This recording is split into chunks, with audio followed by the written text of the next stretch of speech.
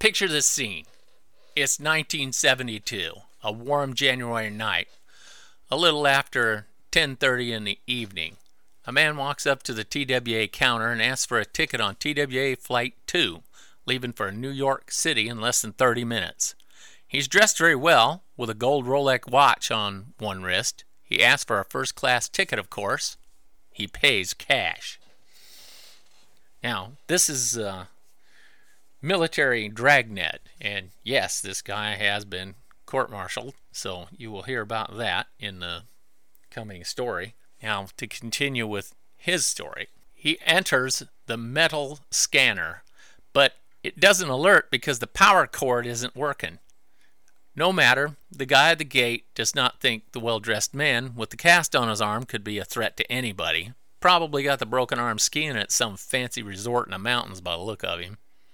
TWA Flight 2 was a Boeing 707. Some of the electrical work on this very aircraft was performed by my Uncle Carl at the Seattle plant when it was constructed.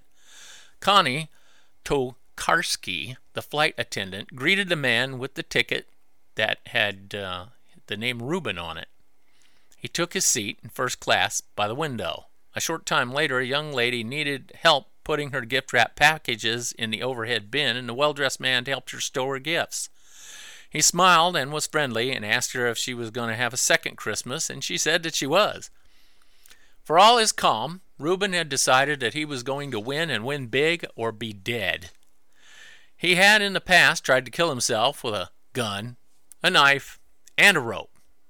All failed. Like most suicide victims, he was glad he failed. Such a waste of life. No, this time he was going to die. It'd be worth it in pursuit of the big brass ring.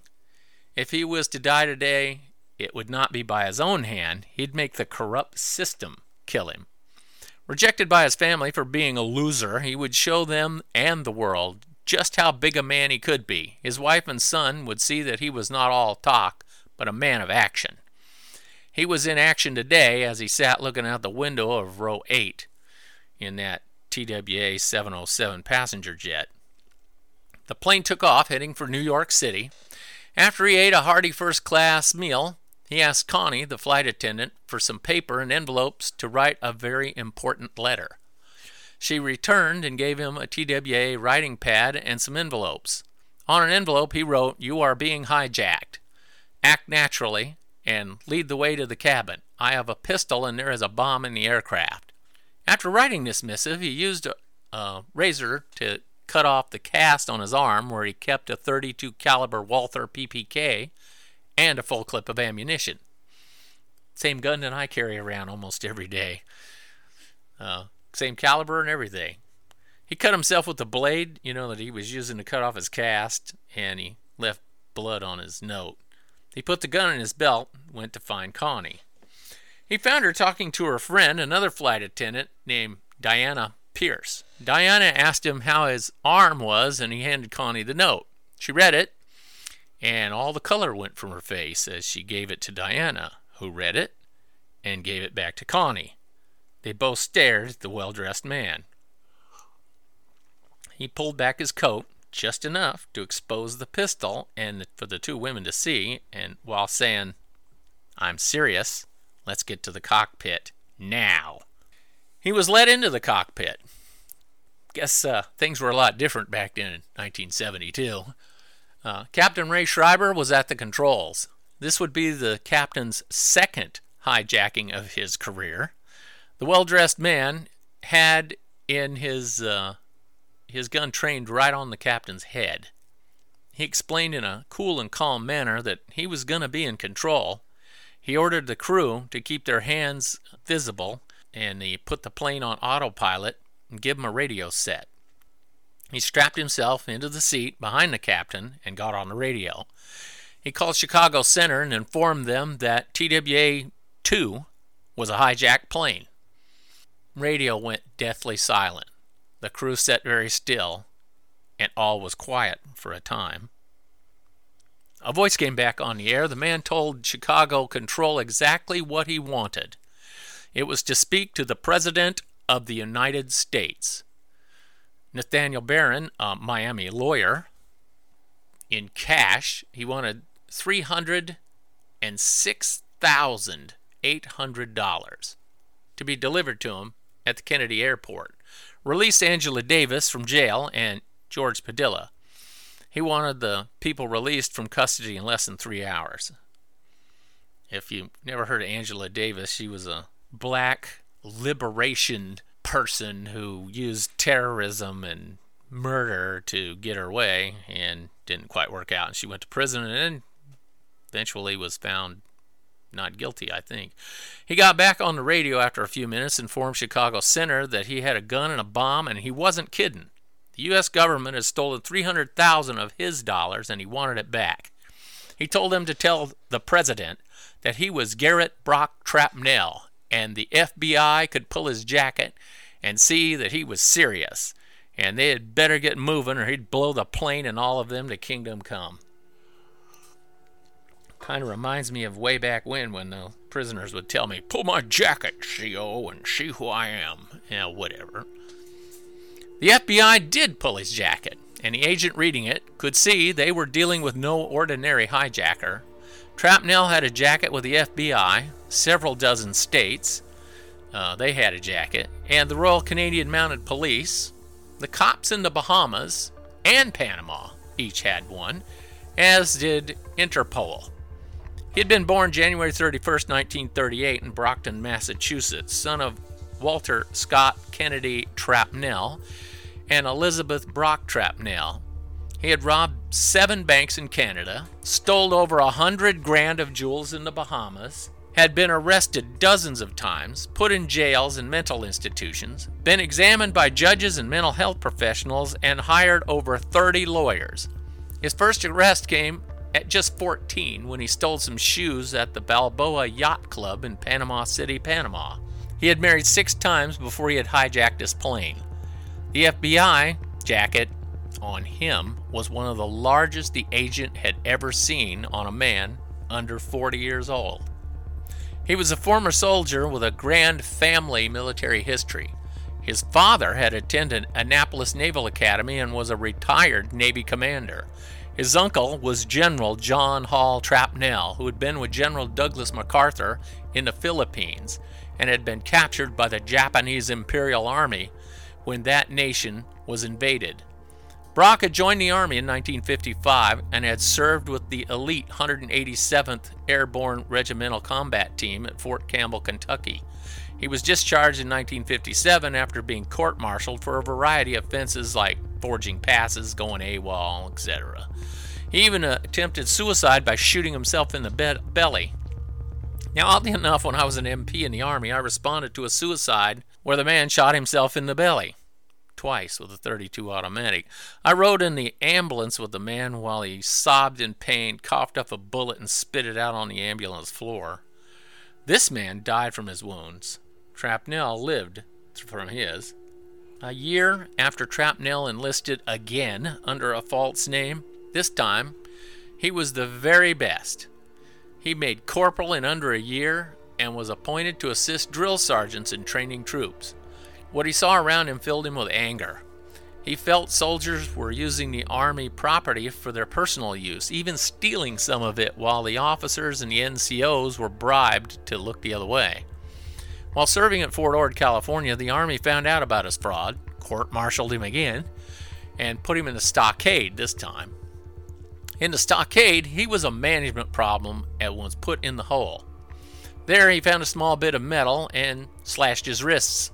They next put him in a mental hospital in San Francisco. Finally, in March of 1958, his sentence was done and he was discharged again. Rather than lay low, he decided to head to Cuba and fight with the forces of Fidel Castro. What he got was a stretch in Baptista's prison system. One fine day, he was taken from his cell at dawn, tied to a post, and faced a firing squad with no blindfold. At the word fire, all he heard was clicks of empty hammers. The firing squad busted out in laughter. He was put on a bus and taken to the airport and sent back to Miami. He had proven twice that he would kill himself. His declaration of "get his way or die" was no hollow threat. He meant it. Most importantly, the FBI knew he meant it. Before Trapnell had even landed in New York's Kennedy Airport, he had demanded the president sign a pardon and give it delivered to his lawyer in Miami. The hijacked plane landed at JFK at 7:15 in the morning, just a few minutes late. Dozens of FBI agents, TWA bigwigs, and the FAA were on the ground and on high alert. Trapnell's lawyer was on a plane from Miami and would be in New York soon. They were pulling out all the stops to safeguard the 92 passengers of Flight TWA-2. The plane, parked on runway 4, left near the water, all alone and vulnerable. The passengers, ignorant they had been hijacked, gathered their stuff and got ready to depart the aircraft. Only 2 of the flight attendants knew why they were parked so far from the terminal. They all just wondered what was going on. No panic, but a bit of frustration and confusion in the main cabin. While the plane sat on the ground, Trapnell ordered the crew to pass out free drinks to the passengers. A fat 40-something FBI agent arrived on the cold, windswept runway with a telephone headset and not wearing a jacket or tie. His name was Bill Gamble, and his job was to wear the hijacker down, delay until the suspect gave up and quit. They didn't know Trapnell like I did. He's a lot of things, but a quitter isn't one of them. The negotiator did get Trapnell to release 94 people on board the aircraft, even allowing the door to be opened and the stairs to be rolled up to the door. The people exited and walked to a nearby set of buses that took them to the airport. Less people were less chances of a problem, was Trapnell's thinking. Besides, the FBI have his personal word that there'd be no tricks or rescue attempts. Trapnell thought a man's word was his bond. After that, a new man was on the phone with Trapnell. David Hubbard, a Dallas psychiatrist who had written a book on skyjacking and skyjackers. He had extensive interviews with Trapnell and had written a book based partly on those interviews. Trapnell had read the book and thought it was a travesty. All he wanted was George Padilla released from the Dallas jail. He made that clear to the doctor, who was trying to stall for time and wear Trapnell down. By now, the fuel trucks had arrived, and Trapnell wanted to be back in the air where it would be impossible to get to him. The lawyer was on his way to JFK by plane and would arrive in an hour and a half. George Padilla was released from the jail and on the way to Dr. Hubbard's office, where he could talk to Trapnell by phone. The doctor kept trying to distract Trapnell and keep him occupied. The FBI agent was still in his shirt sleeves, standing on the runway in the cold wind. A lot to keep track of for sure, but Trapnell was in the zone. It was like he did this sort of thing every week. He kept his demands and refused to be distracted.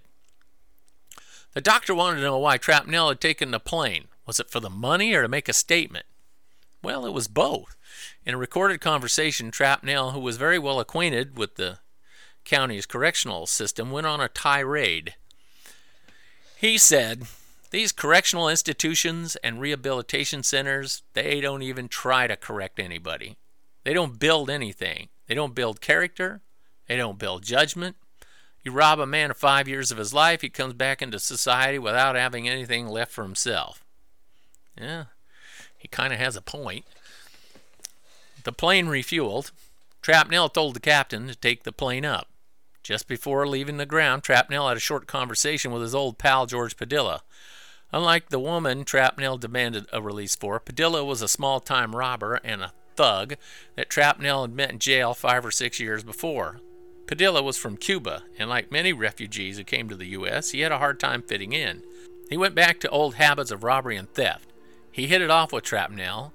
He told Padilla he was going to be on a plane soon, and if he wasn't, to let him know about it. All this time, the FBI agent on the runway would break in now and then with a plea that Trapnell give himself up. He would not get hurt, he'd get good treatment, etc. It just got to be annoying. Plus, you could see a truck parked on the runway and a boat on the water that had no reason to be there. He was feeling trapped. He would feel a lot better once the plane was in the air again. Fed up with all the stalling and back in the air, Trapnell made his demands again. He'd have all his demands met, or he'd dive the plane into the JFK terminal in 4 hours when the fuel ran out. This threat put the FAA, TWA, and the FBI into high gear. It was decided that Trapnell would be killed as soon as an opportunity presented itself. Finally, the doctor talked him into flying to Dallas to pick up his friend at the airport there, and it would save, a lot of time.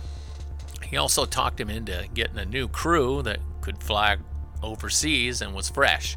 The current crew could not fly many more hours as they were considered a safety hazard under current FAA regulations. After landing, the fuel and the electric truck were waiting along with the relief crew.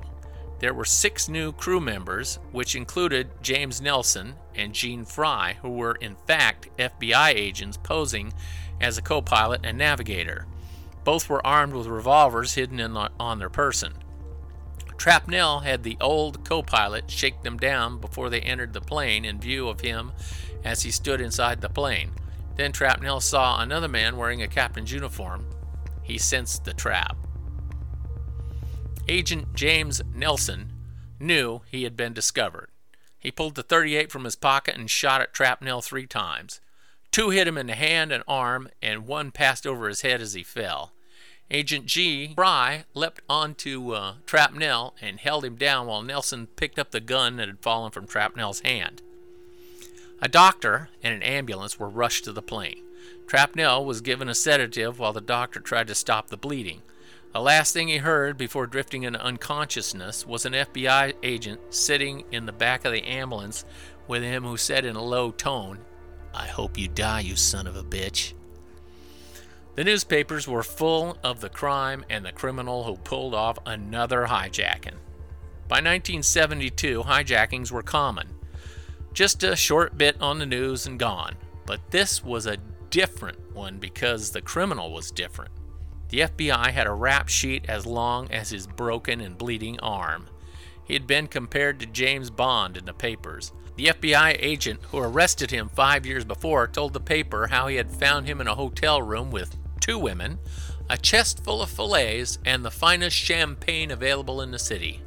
He even had CIA credentials, and people believed he was a spy working for the U.S. government.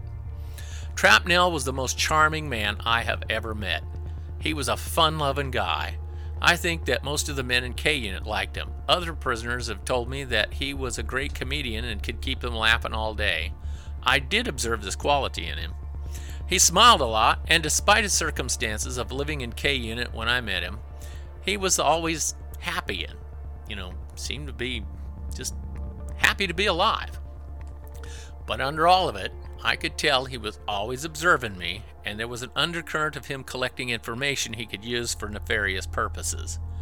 I could see that it would be very easy to fall prey to his spell, let my guard down, and find myself in serious trouble. Now, this podcast is about Trapnell's crime that got him sent up for life. He's a much more interesting character than that.